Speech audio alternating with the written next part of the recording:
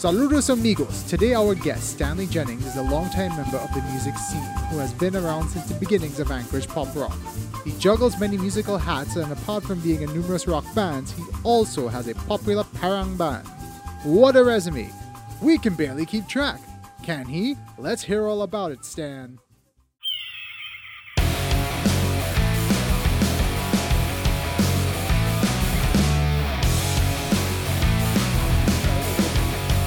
From here, and today we have the wonderful man of many hats, Mr. Stanley Jennings. Say hi to everybody, Stanley. Hi, everyone. It's an honor to be here. On the Only General podcast. You hear it here first. Now, I have a question to ask you that straight off the bat. You are a man of many hats, as I said just now, a true professional. How do you find time to be in multiple bands, run your real estate, drama, have a career, and a family, Stanley? How do you do this? Well, I've recently gotten married, so to say I'm an expert... Congratulations. Thank you.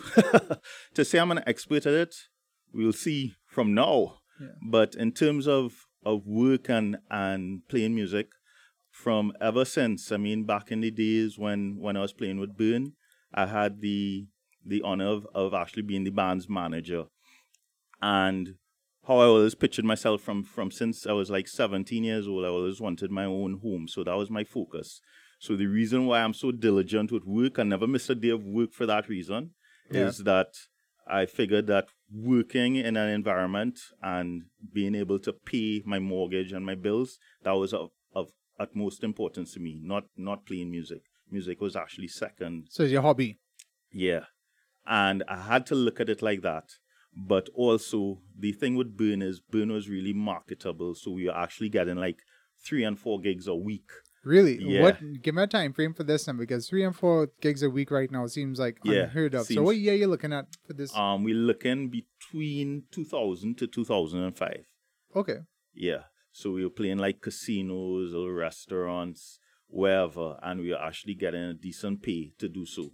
Mm-hmm. So, basically, playing the nights, Wednesday nights, Thursday nights, Friday nights, Saturday nights, and get enough sleep and go to work the following day. That's how it's been ever since. So it was like a straight up year-round hustle. Did they have break for Carnival too, or you just went right through? We actually had some opportunities, which I found really strange, like Manzanilla Beach Resort used to hire us religiously for Carnival. I talk about Carnival Friday.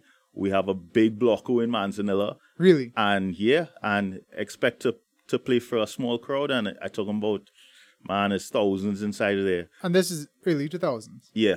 Right. We also played down the islands when Gary Thompson, who's our guitarist now, he actually was there. And I talk about we were playing for like a foreign crowd, a lot of Venezuelans at that time. Okay. And packed as well on a Carnival Saturday. And same thing, it was real vibes. So I don't mean to ask your age. How old were you when all this was going on, Roy?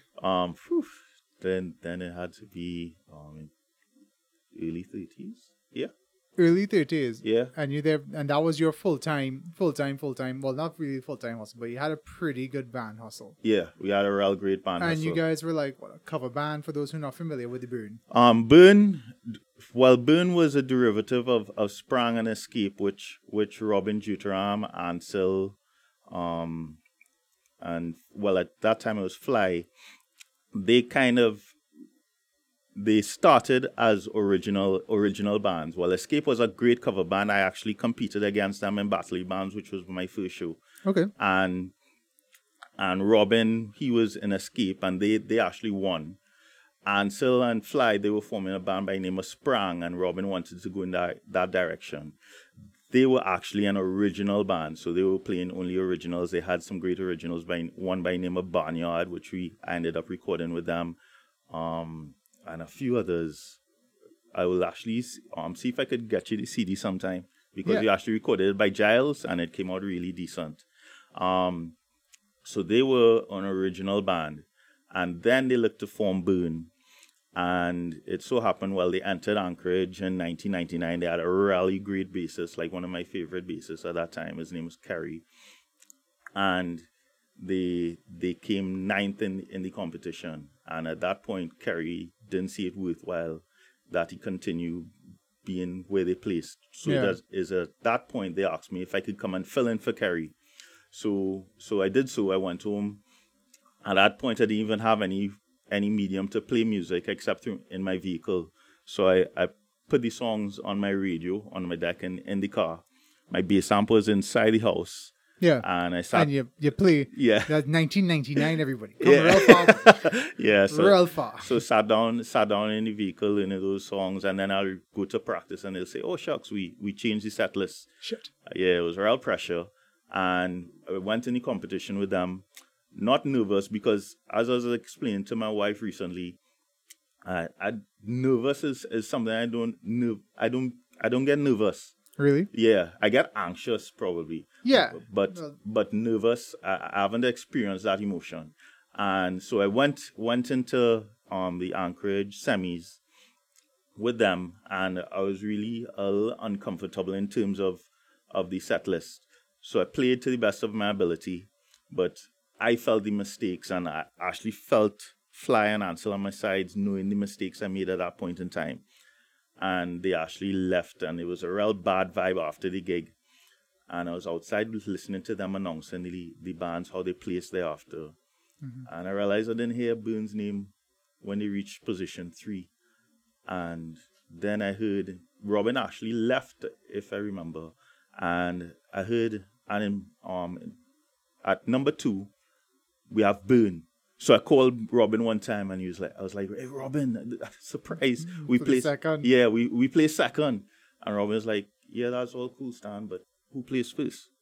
And I was like, "I don't know." I didn't listen to who plays first. Yeah, we play second. Yeah, and then thereafter for the finals, I was actually grilling my gear, and we executed these songs perfectly, no mistakes, and well. That's when we play second for the finals as well. But in terms of people's choice, they actually had a vote off, and we got 4,000 votes, and the band that came first at that point got something like 80-something votes. So there we saw the disparity in how the judges, what the judges think and what the people want, and you had to give the people what they want. Yeah. So, peak Anchorage. Yeah. So at that point in time, Burn actually decided only to play as a guest band in the Anchorage shows. So for the following 4 or 5 years, that's what we did. You no longer compete. Yeah, we no longer competed. And then I went there in 2005 as the manager. And they said, "Yeah, Burn, awesome, but here what's going on. This is the 10th year of Anchorage Pop Rock. And we're actually bringing in a foreign U2 tribute band, so we don't need Burn to enter." So at that point in time, I took the decision as the manager. I said, "Okay, how much is the entrance fee again?" And they told me something like $400 or $500. I went to the bank, came back, and I said, "Well, I think Burn will actually be able to reach the finals, so we'll be able to get in the show for free. So I'm entering the band to compete." So I went home real proud of myself, called the guys on their phones, and every last one of them cursed me out because they said we made it clear that we wouldn't ever enter in Anchorage again. Whoops. And I was like, "Guys, I heard the rules, and I honestly believe we could actually win this if we put our hearts in it." And they didn't want to compete at all, but because I was so adamant in it, they entered, and everybody. And this is the video that you share, because I think this 2005 shows you one that is always on Facebook. Yes. All the time. Yeah. So I shared that, and for the prelims we came 3rd. For the semis, we came 2nd, and for the finals, we won. Nice. And what did you win? Do you remember the prize? Something like $20-something thousand, and a recording contract. Well, a recording deal just to do the songs, about 10 songs. That's pretty cool. And whatever came from that? We did a recording with about 4 or 5 songs of Burns originals, and we just split the rest of the money for some equipment or whatever. That's what you got to do, man. And now this year, Frostfest 7 would probably be, I think, the... Yeah, there's like the end, because we all have our professional directions to go to. I mean, it's a great friendship. We talk almost daily, but life goes on. So, for lack of a better pun, you guys are a little burnt out.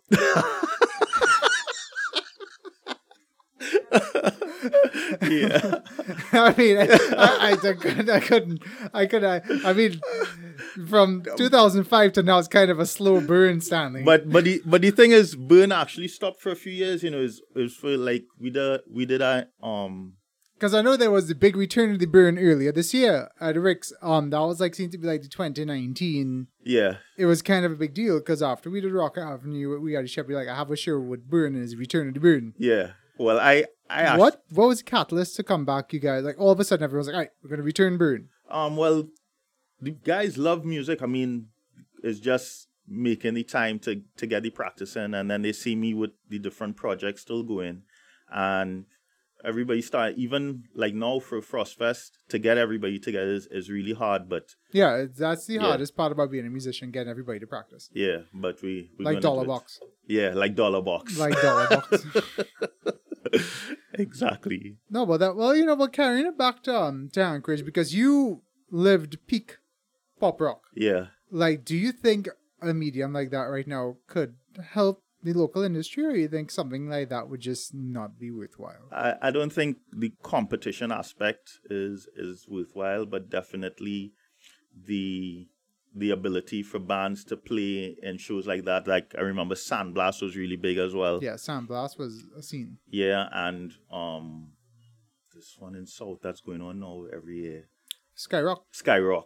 Yeah, those are great catalysts, but you're seeing the scene dying, but you see what happened is we need something like that in the West, I figure. Yeah. In Port of Spain, bringing in, because I know a lot of people down the side that still love rock music, but just don't even know what's going on and not willing to trek. Like tomorrow I have to go to Debe to Troopers Bar, and I can't even tell people in my workplace, hey, come Troopers Bar down there. I know. I mean, I'm a West boy at heart, and having to do shows in South is be real hard. Yeah. For me, because I have to leave, because we work, because we're older. Yeah. It's not like back in the day where I was, just sitting down in my parents' house all day long doing nothing and say, all right, time to go to a show, you know what I mean?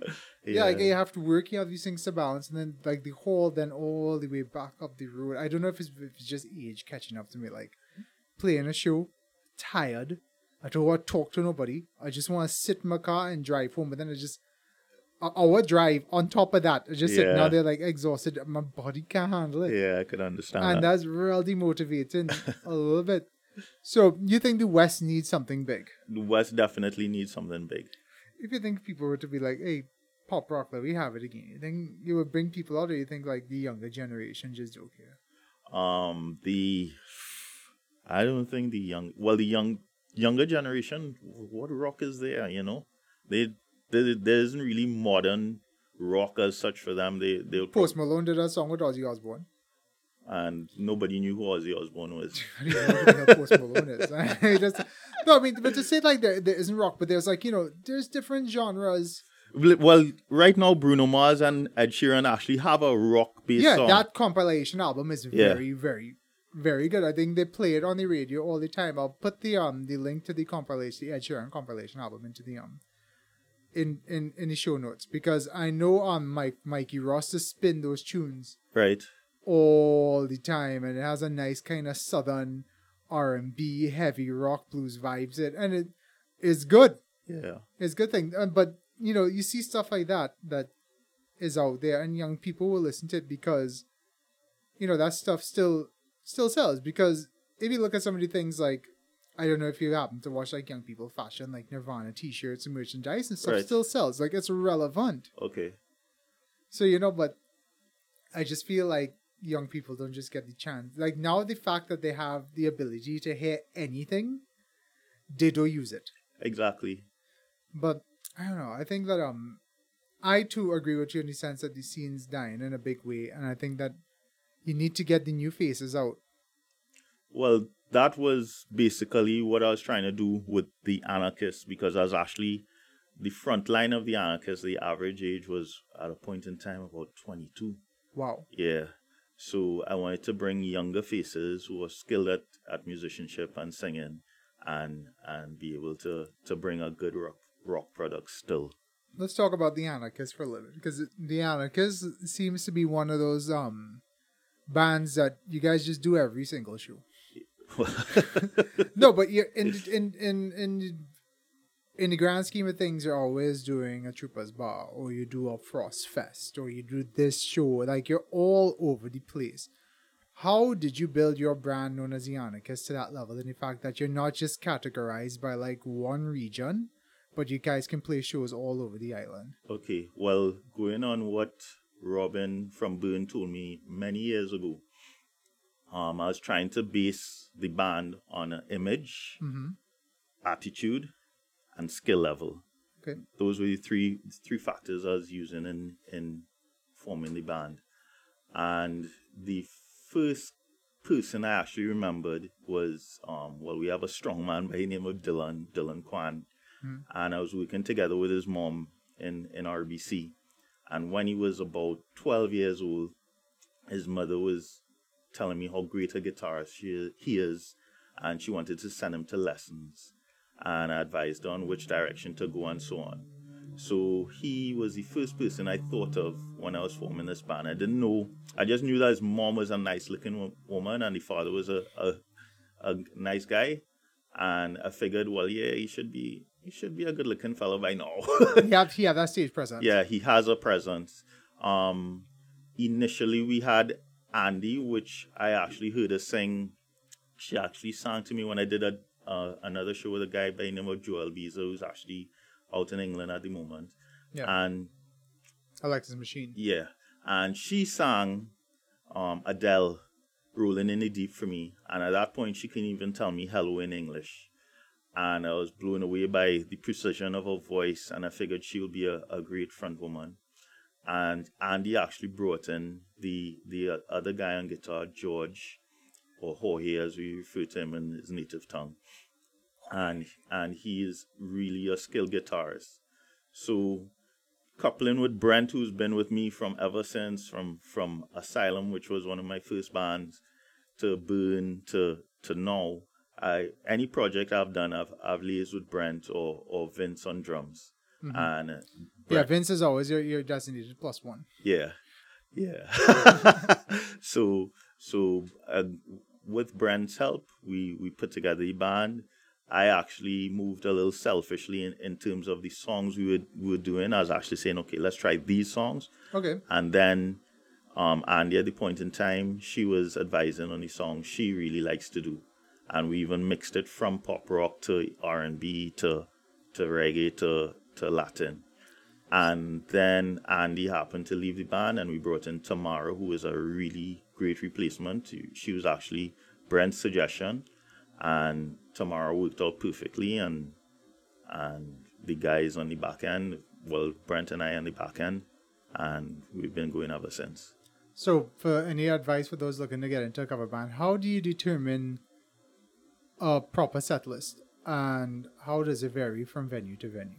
What I try to do is basically listen to what's on the radio and what's popular, and see how best we could cover it, as well as bring in the classics like the Eagles and the Nirvana and Guns N' Roses. So what are some because I was having this discussion the other day with somebody actually, and we were comparing cover band standards from where I lived in Colorado to here in Trinidad. What are some of the must-have cover band musical standards that you need to have in your repertoire as a cover band in Trinidad and Tobago? If you had to pick 5 tunes that you must know, that you go into a venue that when you play it, it will mash up. Summer of '69. Hotel California. We did so much of Zombie that right now all of us don't want to do Zombie again. Yeah, Zombie's another big one. Yeah, we actually hate that song now. No, I get it because back to pop rock, every pop rock they must have one band doing Zombie. Yeah. Zombie is just one of those standards that just will stand. Once you have a female vocalist, you have to do Zombie. Yeah, exactly. And it's so easy to play it. Yeah, I don't play Zombie with your eyes. You can play with your eyes closed, you know what I mean? You have 2 more you can give me. You have 3 there. Definitely a Scorpions, because I remember even playing a heavy show, and what I did was I suggested we come light Scorpions, and the crowd was blown away at Rick's when we did that. Okay. Did I say? I said Summer '69 or Bryan Adams. Outfield. Really? Yeah, outfield. Because I was actually saying, like, the closers that we had back in my day, like, things that you have to play. And this is so different, like, when you go to these states, like, when you're playing up there. One big closer we had was, like, ZZ Top Lagrange. Okay. Brown Eye Girl Right. was another one. Shook Me All Night Long. Okay. You must have that. The band, The Wait. Right. Sweet Home Alabama. Wow. Those are, like, bangers. You play those tunes, you're bound to mash up. Okay. You see, it's such a weird, like, different, like, every country you go, you have those, like, those bangers you gotta play. And, like, Trinidad is just so unique in the sense that, Outfield will get, like, Your Love, you play that tune. And, of course, Cranberry, Zombie. It's, like, crazy, crazy, crazy. So, jumping around that, because you have such a deep musical resume, apart from Anarchist and stuff like that, you were also a promoter for a while. I think at Nemo's. I think we had this conversation a while ago. At Nemo. Whoa. At Nemo's, pulling this out again. Deep dive into Stanley Jennings today. Yeah. Tell me about your Nemo's experience, because a lot of people don't remember Nemo's as like a place for like music. You're sending me back away. I actually went to Nemo's because they had a committee, and the owner, Donald, yes, and The Donald. he wanted to hire Byrne to play there, and he asked me to organize a couple other bands, and I did that. One was Anti-Everything. I can't remember the other band at this point, and we did that show, and thereafter he asked me if I could be on the committee for Nemo's, and I was like, yeah, no problem. So then they actually had a Halloween party that I helped promote, and when I reached to the event, they actually had as a prize, and those days I was actually a lot fitter than I am now, and they had a prize for who could beat me in hand wrestling. They would get a bottle of scotch. Good. And man, all the security and thing came, and I didn't even know I was that strong until that point in time. After I won, and I told them about, they had some guys I didn't expect to be that I beat. But eventually, it ended up to be when the security came, when I was like, bun. I'm taking this man now. He get it right timing. He destroyed me. Yeah. People don't realize how packed Nemo's used to be. Yeah. Because Nemo's had, you could move inside there. It was just it was a seafood restaurant. For the kids and them who don't know, Nemo's was on top Papa John's on Muckrap Road. Yeah. Before Papa John's was there. They actually had an event there on a Friday night. Royal Park, Royal Ramout, Royal Dub and thing. It was the club, and they would have street racing on the foreshore. Yeah. Because Nemo's had a balcony. Yes. And you can see, and that's when Foreshore Drags was born. So that was like the hopping place in the West. Well, I have a funny story. So I carried my drummer there, and he was like, yes. Mm-hmm. Brent. Okay. And he wanted the opportunity to DJ there. So it's like, okay, come true. So he came with like this little iPod like this, right? And he started to play some classic rock songs on a Friday night when they had Royal Dub and soca going on. Oh, Jesus Christ. So I told him about... With the iPod? Yeah. So a man came up. In fact, a few people came up for like Royal song. Like, what is this? We don't want to hear no rock. We want some hard dub. Who playing this music? You playing this music? I was like, me? No. Him. And I pointed at the drum, and he was there like struggling with his iPod at the time. I think he was playing live at that point in time. What? Yeah. You want to put people to sleep? Yeah. Nothing against live, but on a Friday night, that's not what you really want to hear. Yeah, you know what I mean? Not in those circles. Not with that crowd. Yeah. Wow. So how did being a promoter change your perspective as being with a band? Like, as a musician / promoter, MO, how did that change your perspective as being a bandmate, and how were you able to improve yourself as a gigging musician with the experience? Well, from the experience, definitely is you have to, it's kind of sad, but you have to play what the people want. That's how you'll get the gigs. Mm-hmm. And if you play what the people want, and a lot of people come in to hear the band ever so often, then you'll be able to pull a crowd at wherever you play. So, it's double-edged sword, because I have a fellow who started in bands with playing Slayer and Metallica, and those were the songs I was playing and loving doing it. Playing fast. Yeah. Yeah, so even right now, I play in a band by the name of Tremor, and they call bands that I don't even know about. So real heavy, and I mean it improves my speed and my precision, sorry. So well, that's what the experience, going back to your question, but that's what the experience has taught me in terms of what we have to do as a band if You have to pay. Well, everyone likes to say you have to pay your dues. yeah.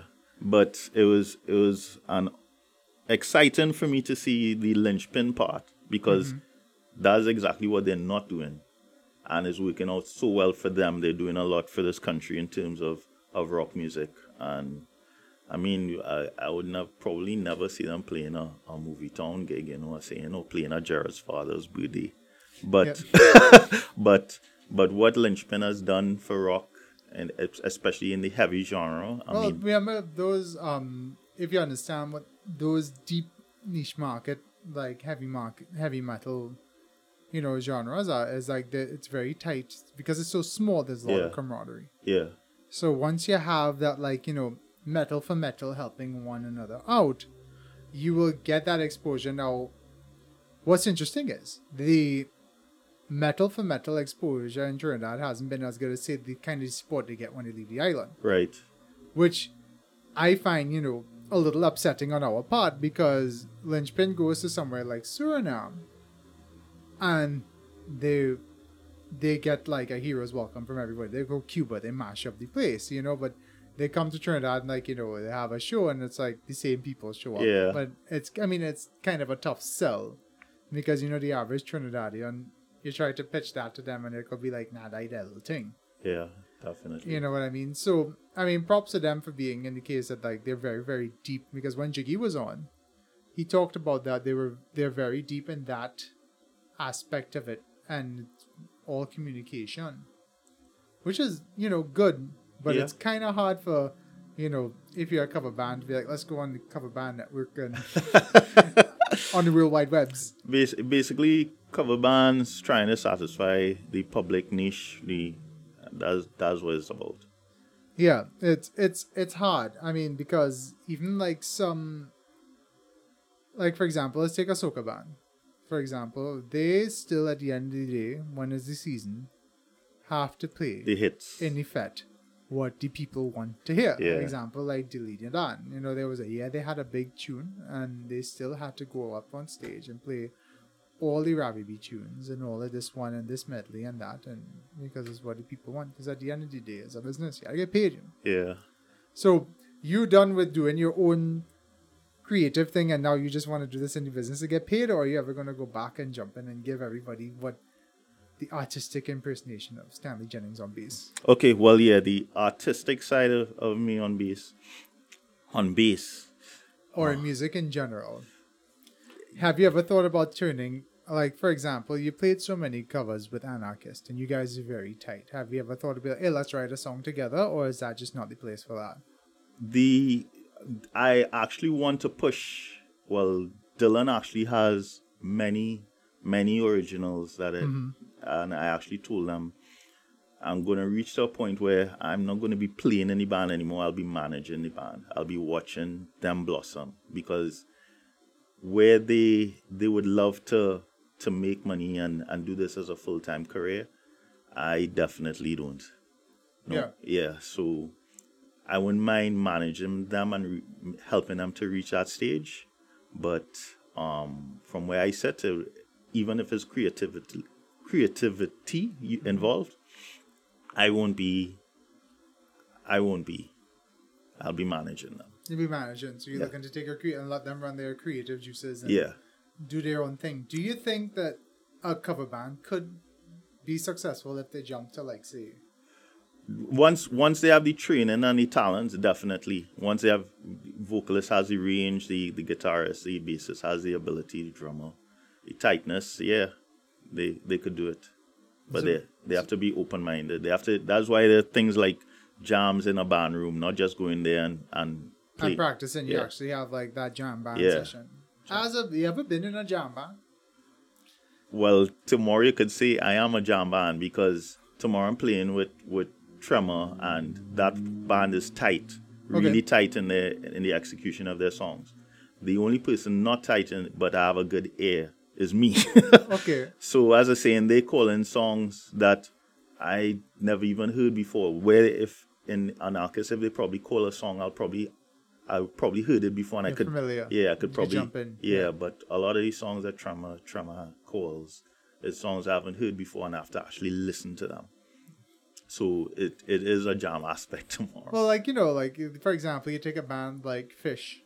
I don't know if you're familiar, where they have a like Grateful Dead, where their live set is they get on stage, they get started, and then wherever they go for like an hour. And it's like a jazz set in the sense that it's all improv. Right.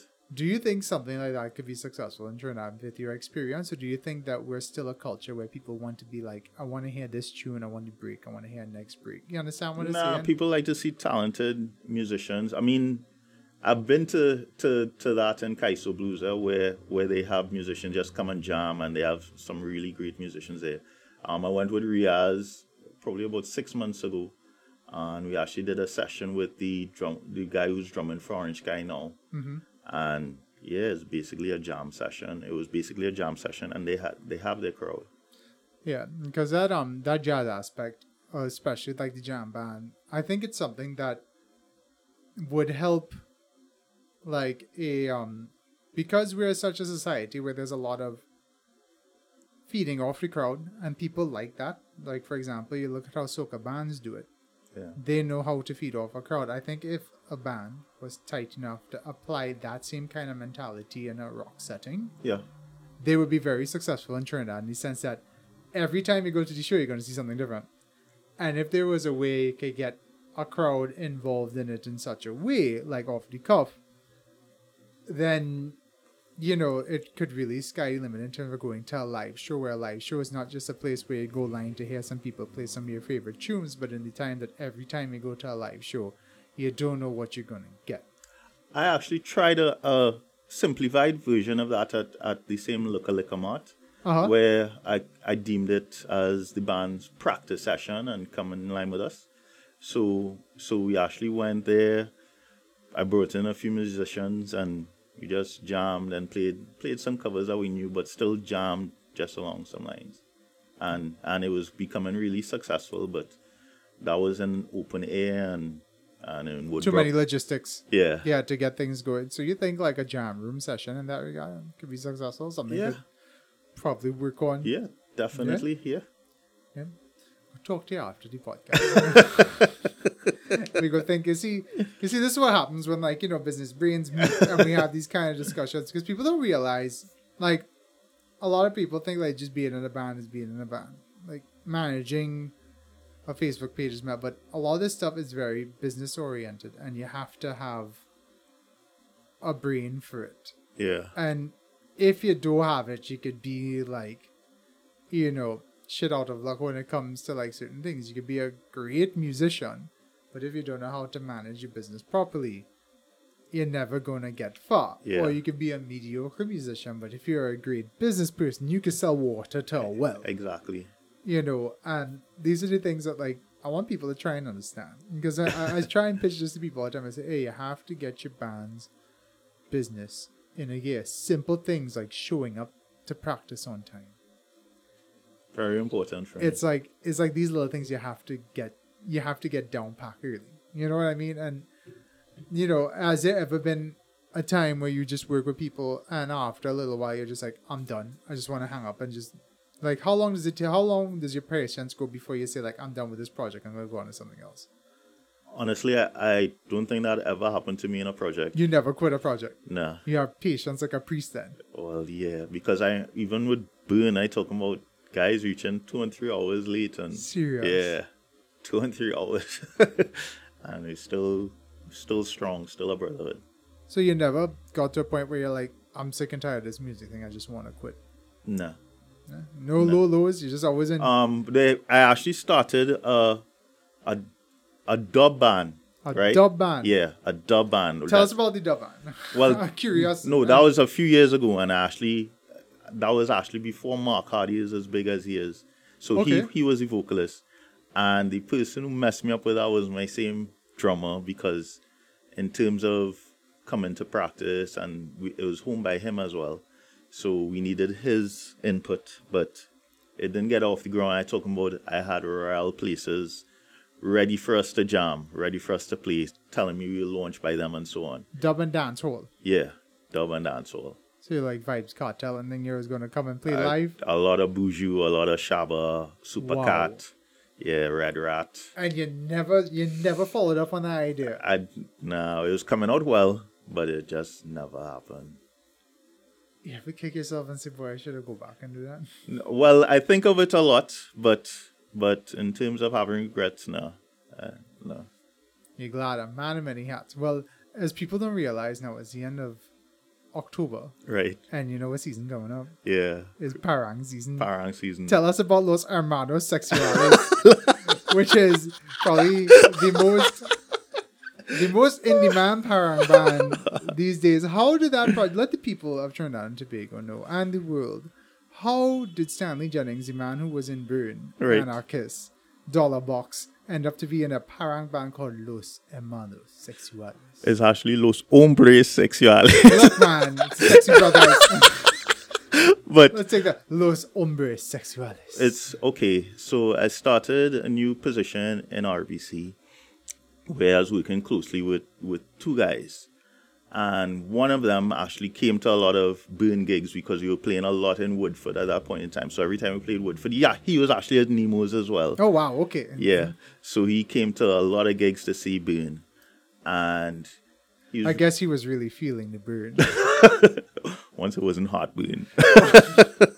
Get some Peptid AC in this one. Yeah. And then... So I started there 2006. At the end of 2007, he actually brought his quatrain to work. And I didn't even realize he was a musician. Okay. So he came and he started playing, and man was playing really well and playing with so much passion and so on. And the thing is, in my hats, I wasn't a singer, I was a bassist. But what happened is this other guy in the apartment started to sing like Scrunter and so on. And I was like, man, I can't sing, but I could sing better than that.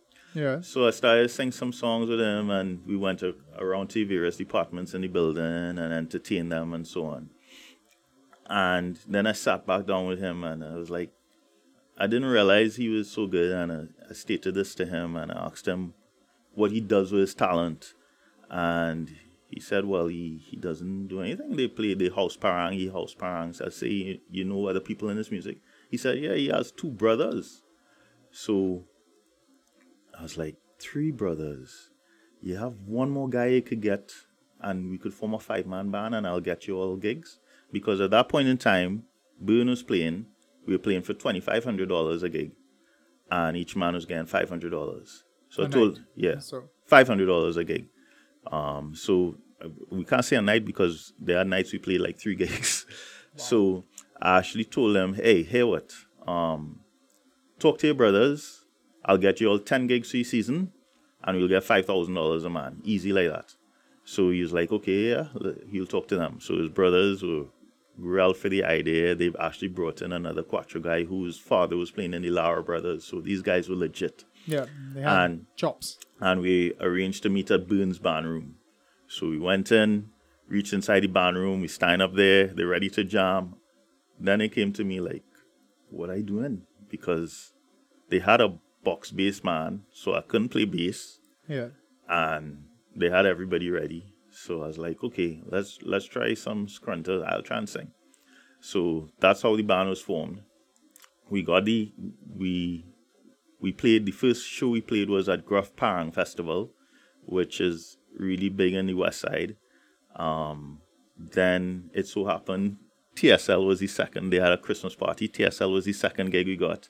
Look how it all comes back to that. Yeah. And then we went to Woodford and we played a Friday. And the owner said, hey, what? I'm booking you all for 6 Fridays. So that was 8 gigs right there. We got Costat and we got another private gig. And I was like, guys, we got the 10 gigs. And I was the singer doing some Scrunter. They were doing some traditional parang. Just the basics. Yeah. Just your standard. You know, Yeah. drink a rum and a punch of creme and Yeah. all them things like Yeah. that. Here, that you would normally hear every Christmas time. Yeah, and we did it. We got paid, and that was supposed to be it. That was it. That was it? Yeah. Right. And what year was this? You remember? Or? 2007. Okay. Then in 2008, I got called from 25 people to book the band. So we played 25 gigs. That wasn't the intention. I already did what we were supposed to do. I was satisfied with that. But Yeah. I mean, it was easy bookings. So we came together again and we did it. We did the 25 gigs.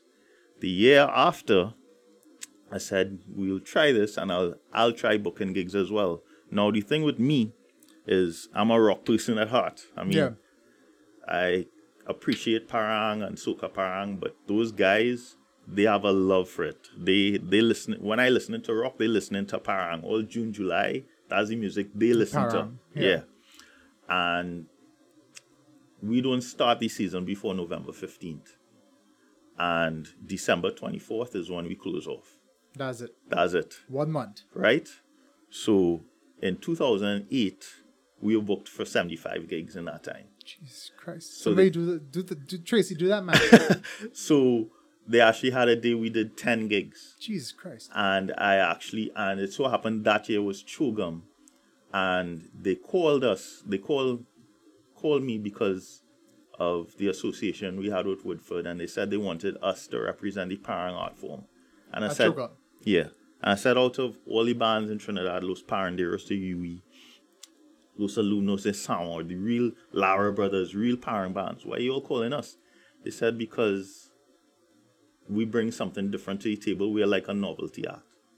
And with that, I said, whoever saw us was probably drinking a lot.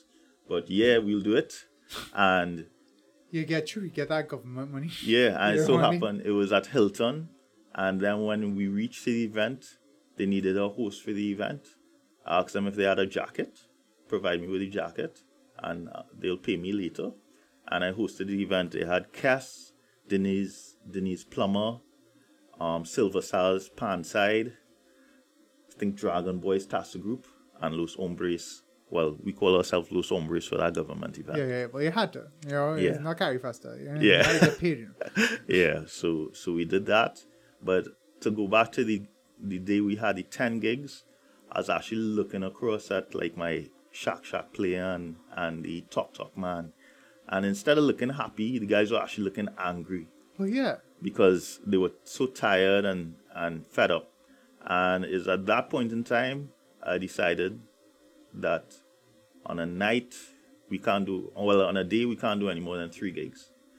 And thereafter, we boiled down to like 50 gigs a season.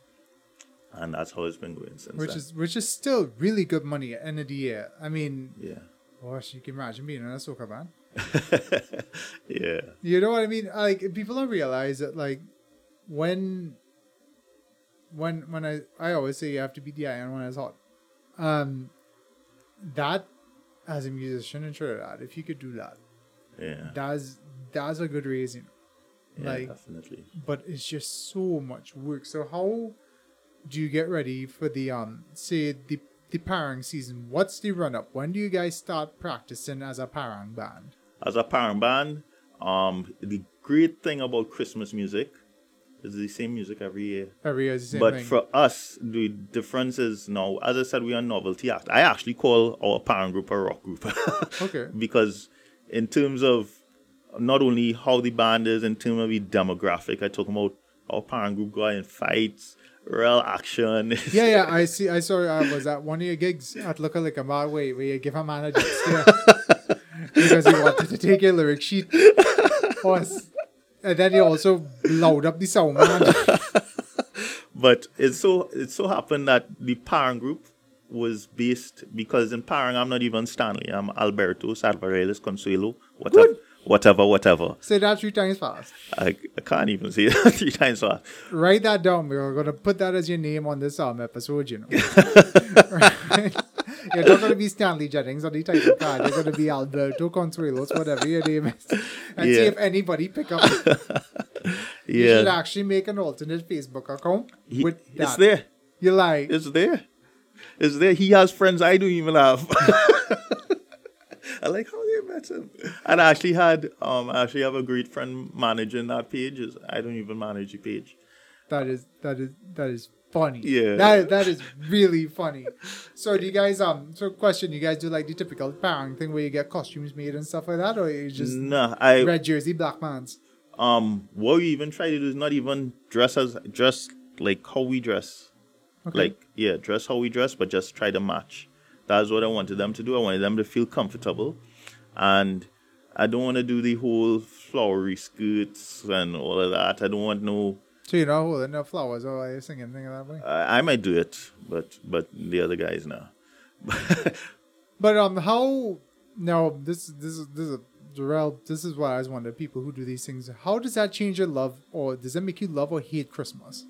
I love Christmas. They actually had a few Christmases. I was single, so on Christmas Day we had gigs, and I mean I remember the night before we played at this bar, Idle Hour in St. James, and so I went to the Christmas gig and seeing those people with their families, their wives, and so on, and I was in character as Alberto, and I was like, it's so lovely to be here, you know. It's lovely to be here, see you all hugging up your wives and girlfriends and so on. And our biggest fan is Saucy Pow. And yet we are here playing for you.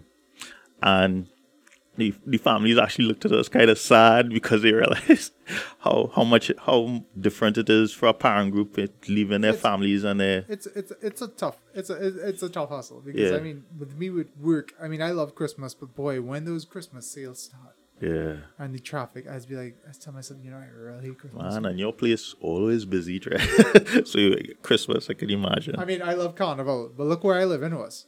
You see that traffic for Fete? His car sleep. Yeah. His car sleep with sirens and stuff like that because it's right down Chacaram. Yeah. The worst. So, what is the plan for Los Hombres Sexuales this year? You guys doing anything different? Or? Well, yeah, every year we add a couple more songs. Not necessarily parang or soca parang, but what we might do is I do a lot of brigo. I love brigo ever since. Mm-hmm. So I actually incorporate brigo in our set. I try to listen to songs that impact on us and songs that we like and give them a Christmas flavor. Okay. And so every year we'll pull in 3 or 4. So now our repertoire probably is about 100 songs. And you guys doing that's about 10, 15 years now? Yeah, 12 years. 12 years. So we draw on the songs that we like to do and give them a different flavor. There are any parent gigs you just won't do ever again, or? Well, there's one out of all the places we've played. There's one that never rehired us, and that's I'll give you the reason. Costat. I went there in character as Alberto, so it was the night of NPAT, and in character, of course, and that was actually our first year, and I didn't know, as I say, I don't know much parang songs. I didn't know much soca parang, so what we used to do is do a medley with La Bamba and stuff. Yeah. You kind of mix it up. And to fill the space, I was singing Spanish because I did Spanish at Ozanes. And I was singing Spanish, figuring not many people at that point will understand what I'm singing. And I was singing over and over just to fill the space. I have no money. I want a cat. I want a woman with a cat. And I was singing real bold and it's sounding real nice in the music and stuff. Yeah. But what happened is this Costat. A lot of people, they were Spanish students. They had a Spanish teacher there. And they're hearing me singing parang, which is... No tengo dinero. Yeah, which is... Yeah, sang that. Yeah. And they're hearing me singing this nonsense. And they're like, what the hell we hire this band for? I know, they never get called and back. We never got called back for them. Everywhere else we've played has hired us at least once or twice. How cost that hall you get treat people so... Well, yeah, if they hire us again, we'll fix that, but who knows? If they hear this podcast, they'll go hire you. Yeah, hopefully. We'll tag them. Tracy, make sure and tag Costat in the comments, please. I have a real interesting story as well. Oh, please, go on. Okay, so in 2007, we booked at Woodford Cafe to play every Friday. Yeah. Now, I'm real meticulous and real thing with time. And of course, so the owners of the establishment. My band reached to Woodford Cafe one Friday night, half an hour late. Well, Christmas time, busy. We're booked for an hour, right? So I was there. The owner told me, okay, you're playing for half an hour and you're playing for half the money. I said, I can't argue with that. We have to do it. So we did that. But of course, those guys still want to play. So what we did was we went in the back of, we went by Shakers first. Shakers was in Movie Town that time. And we went to them and we said, you all want to have parang here? And they were like, nah, we can't have parang here. So what we decided to do, in fact, I could say what I decided to do at that point in time. I asked the guys, hey, let's just play in the back of Movie Town and pull a crowd. So exactly that. We stood in the back there playing. My mother was there, my aunt was there. And a few hundred people came and sat down listening to us just jamming parang. And Movie Town saw that, right? And they have a place there now called Fiesta Plaza.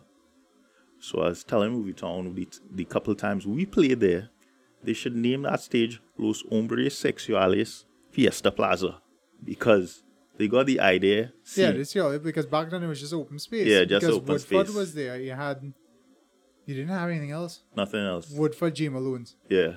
And that was it. And the few hundred people just sat down there taking us in. Remember J. Malone's, boy? Yeah. J. freaking Malone. That place is dire slow that and just go on. Tommy's now though. Full respect to Tommy's. Love Tommy's Brewery. Good place. So you have a perspective as being a parang man. You had a dub band and stuff like that. Coming back to the rock thing now. Right. You see the crowd that those things could bring in. What do you think rock bands and like the rock scene is doing wrong that they can't get the kind of growth that like parang is such a smaller niche market? If you look at like you only hear parang for 2 months, and a parang gig to sell off. Yeah.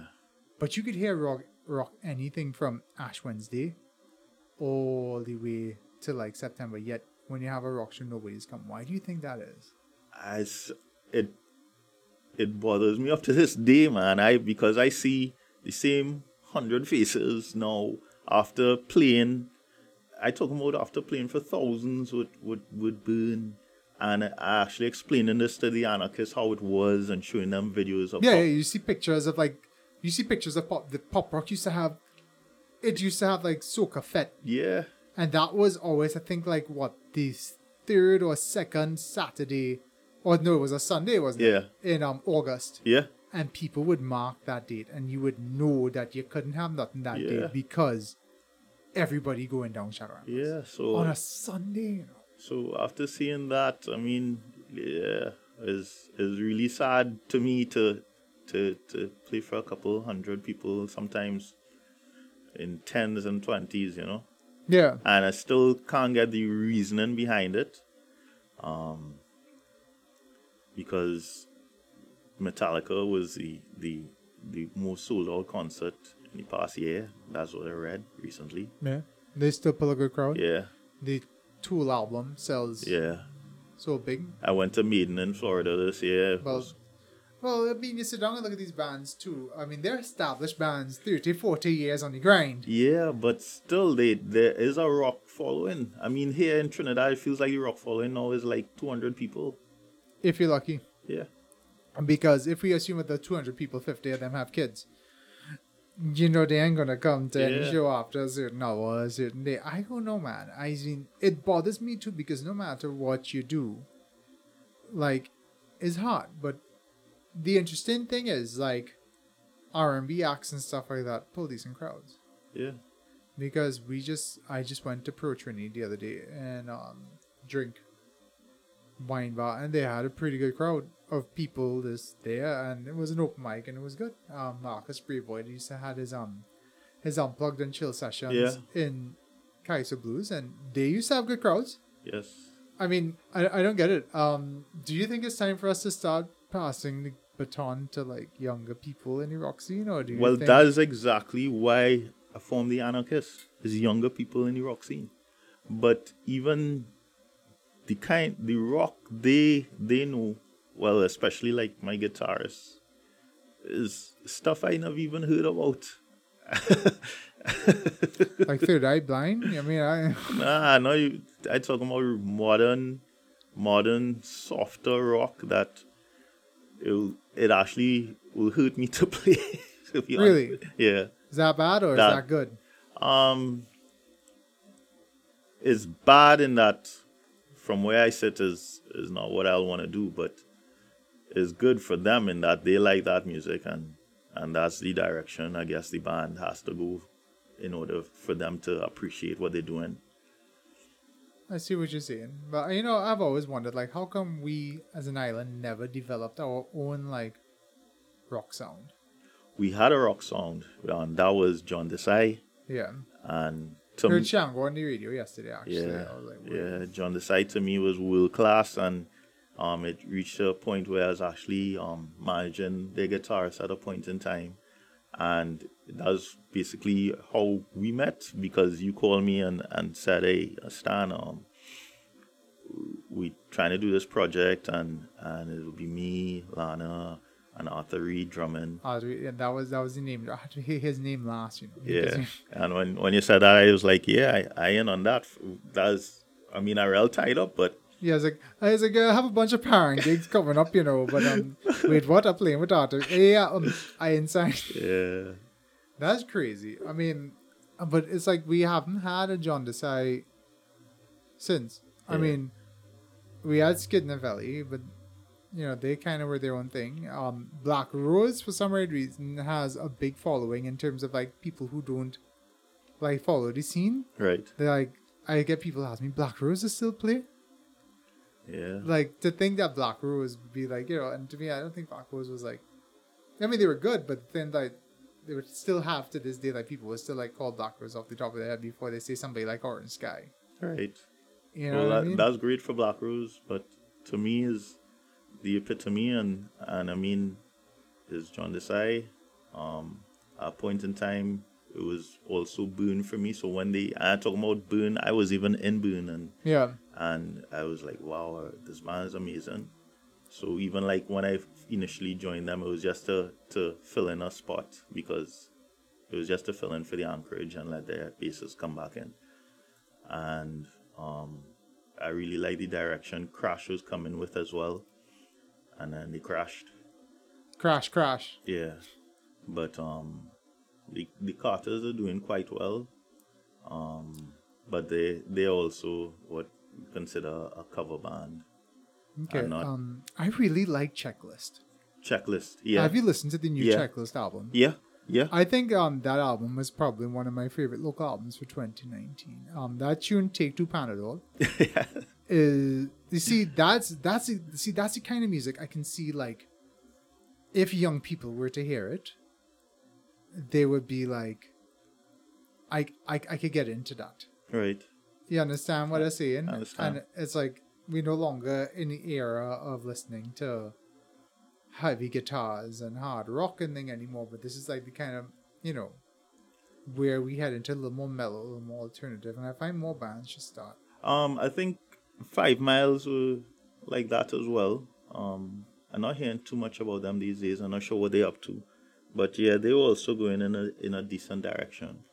But as I said, for me, the epitome in terms of exactly the 3 points that I told you about earlier, image, Yeah. attitude, and skill, John Desai. Yeah, John Desai is probably the best, like, iconic Yeah, Trinidad band.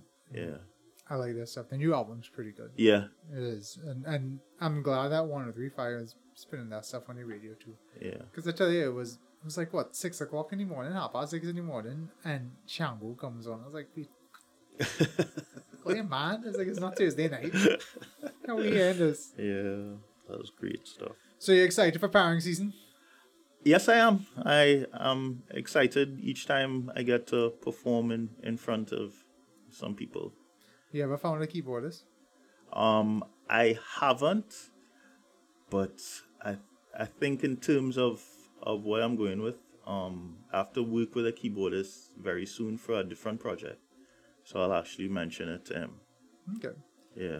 You want to talk about that possible idea, or that's keeping it under wraps? I prefer to keep it under wraps for Keep now. that as ultimate secret, everybody. You'll know when the time comes. Yeah. But that's good. Yeah. Good.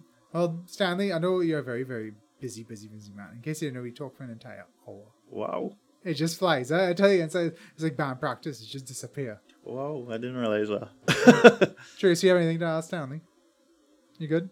She's good. She's good. She's playing Candy Crush or some shit on it. Wives, man. That's just how it is, you know. So what's going on with your bands? Well, we had the Shepherd and stuff like that. Yeah. Busy. We have a new keyboardist called Marielle, who's friends with Jared. Right. We're trying to incorporate her with some of the things that she's doing. She brings a different musical dynamic Right.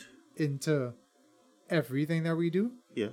So when it comes to like, I mean, she just grind our gears because she'd be like, give me a C Cat 9, please. Give me a F augmented 7. And I'm just like, it's like I'm back in music school.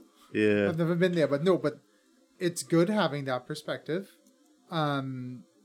It's nice to have that, to actually have it. Every band needs to have a set of keys, not only for tuning but for pitch correction and making everybody better musicians. Yeah, and arrangement, definitely. And also, well, Sheldon's back in the grind. Yes. You know, after a kid and everything, you know. Yeah, that's Daddy really Daddy Sheldon is there, you know, getting on. And we were working on some new material just to get things recorded. We wanted to get stuff recorded by the end of the year, but, you know, scheduling and stuff like that is always hard to get people together.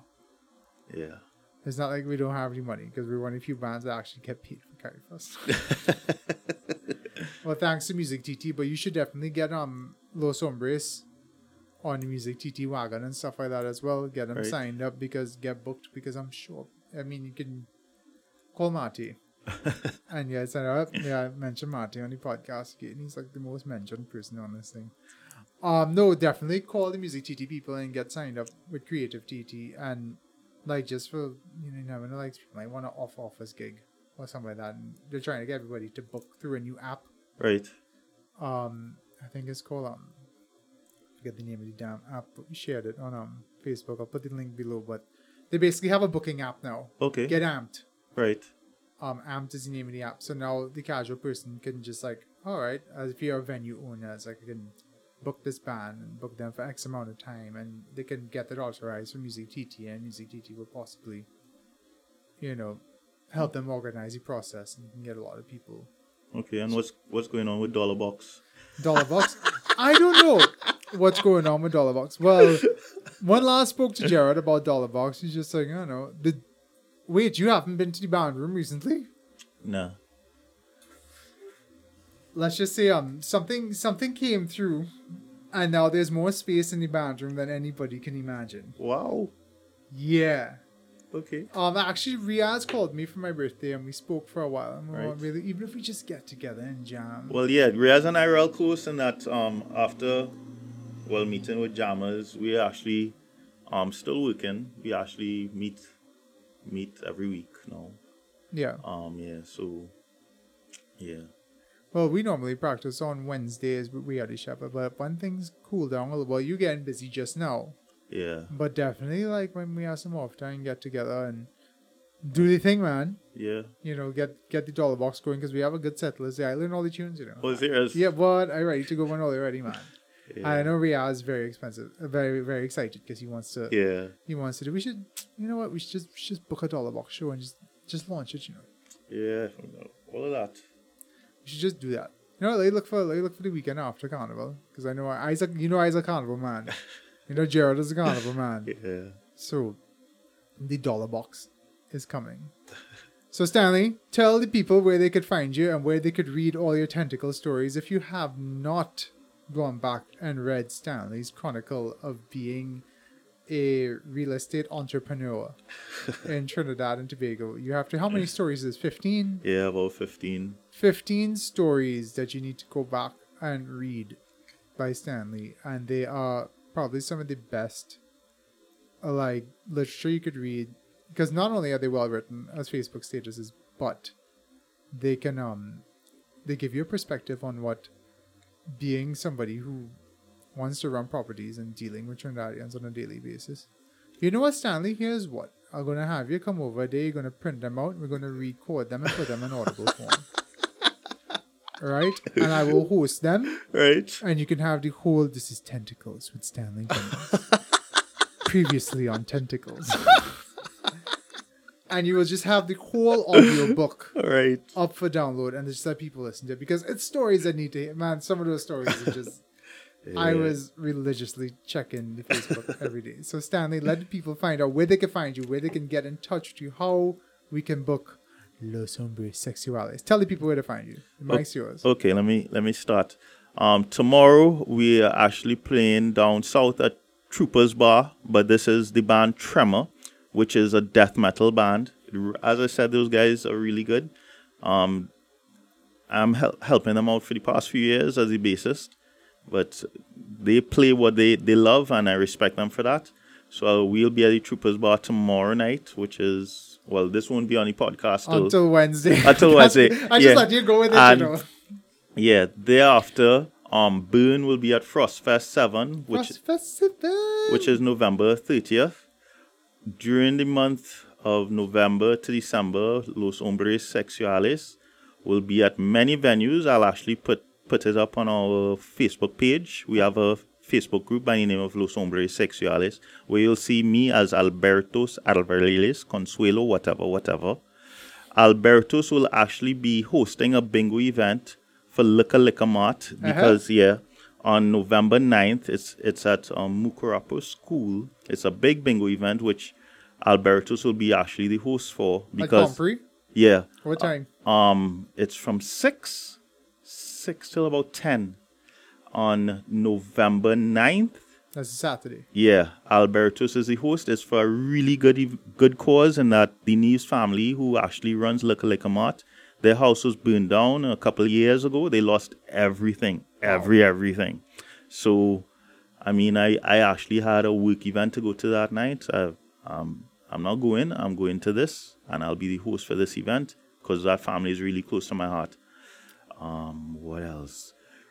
As I said, I'm with Riaz.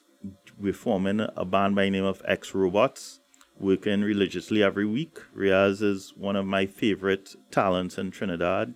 Great guy. Yeah, great guy. He actually sang my dedication to my wife for our wedding.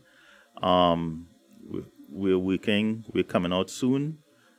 Meeting every week, and we're all proud of the efforts. We have Randy Gray on drums for that band. That's pretty much it. That's Los Hombres, Anarchist, Burn, X Robots, and Tremor. Yeah, that's it. That's everybody. You are very, very busy, son.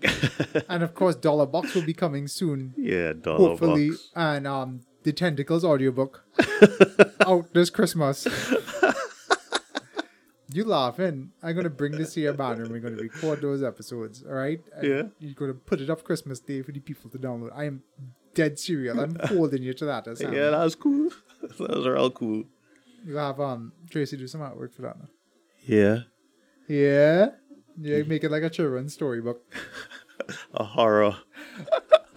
Like those old 50s horror posters with Yeah, what I could say is what I've realized for me is, as a musician, I've actually met most of the important people in my life due to music. I met Chris and Tracy because of music. I met my wife because of music. I met Riaz because of music. Burn, everybody. Music is this thing, man. Yeah. It touches your soul and it brings people together. It's not political or anything like that. You know what I mean? It just... Yeah. It is what it is. You like what you like, and you can find people who like and on that same vibe. Yeah. It's so great. It's like my podcast, and just simple conversation, bring people together, talk. It's great. 2019. Yeah. Those are all great initiative. Thanks, Stanley. Only general podcasts. Repping. Yeah. Well, yeah. Stanley, thanks a lot. And I'll hope to see you soon. Okay. Thanks. No problem. Thank you for taking the time and listening to this podcast. We appreciate the fact that you have listened through this entire episode. China is all the talk right now in the news, and a few months ago, I sat down with Matthew Coelho and discussed the entire China 2025 situation. So if you haven't already, go back and give episode 4 a listen. All applicable links will be in the show notes, and you can find those on Anchor FM, Spotify, Apple, or any of your favorite podcast platforms.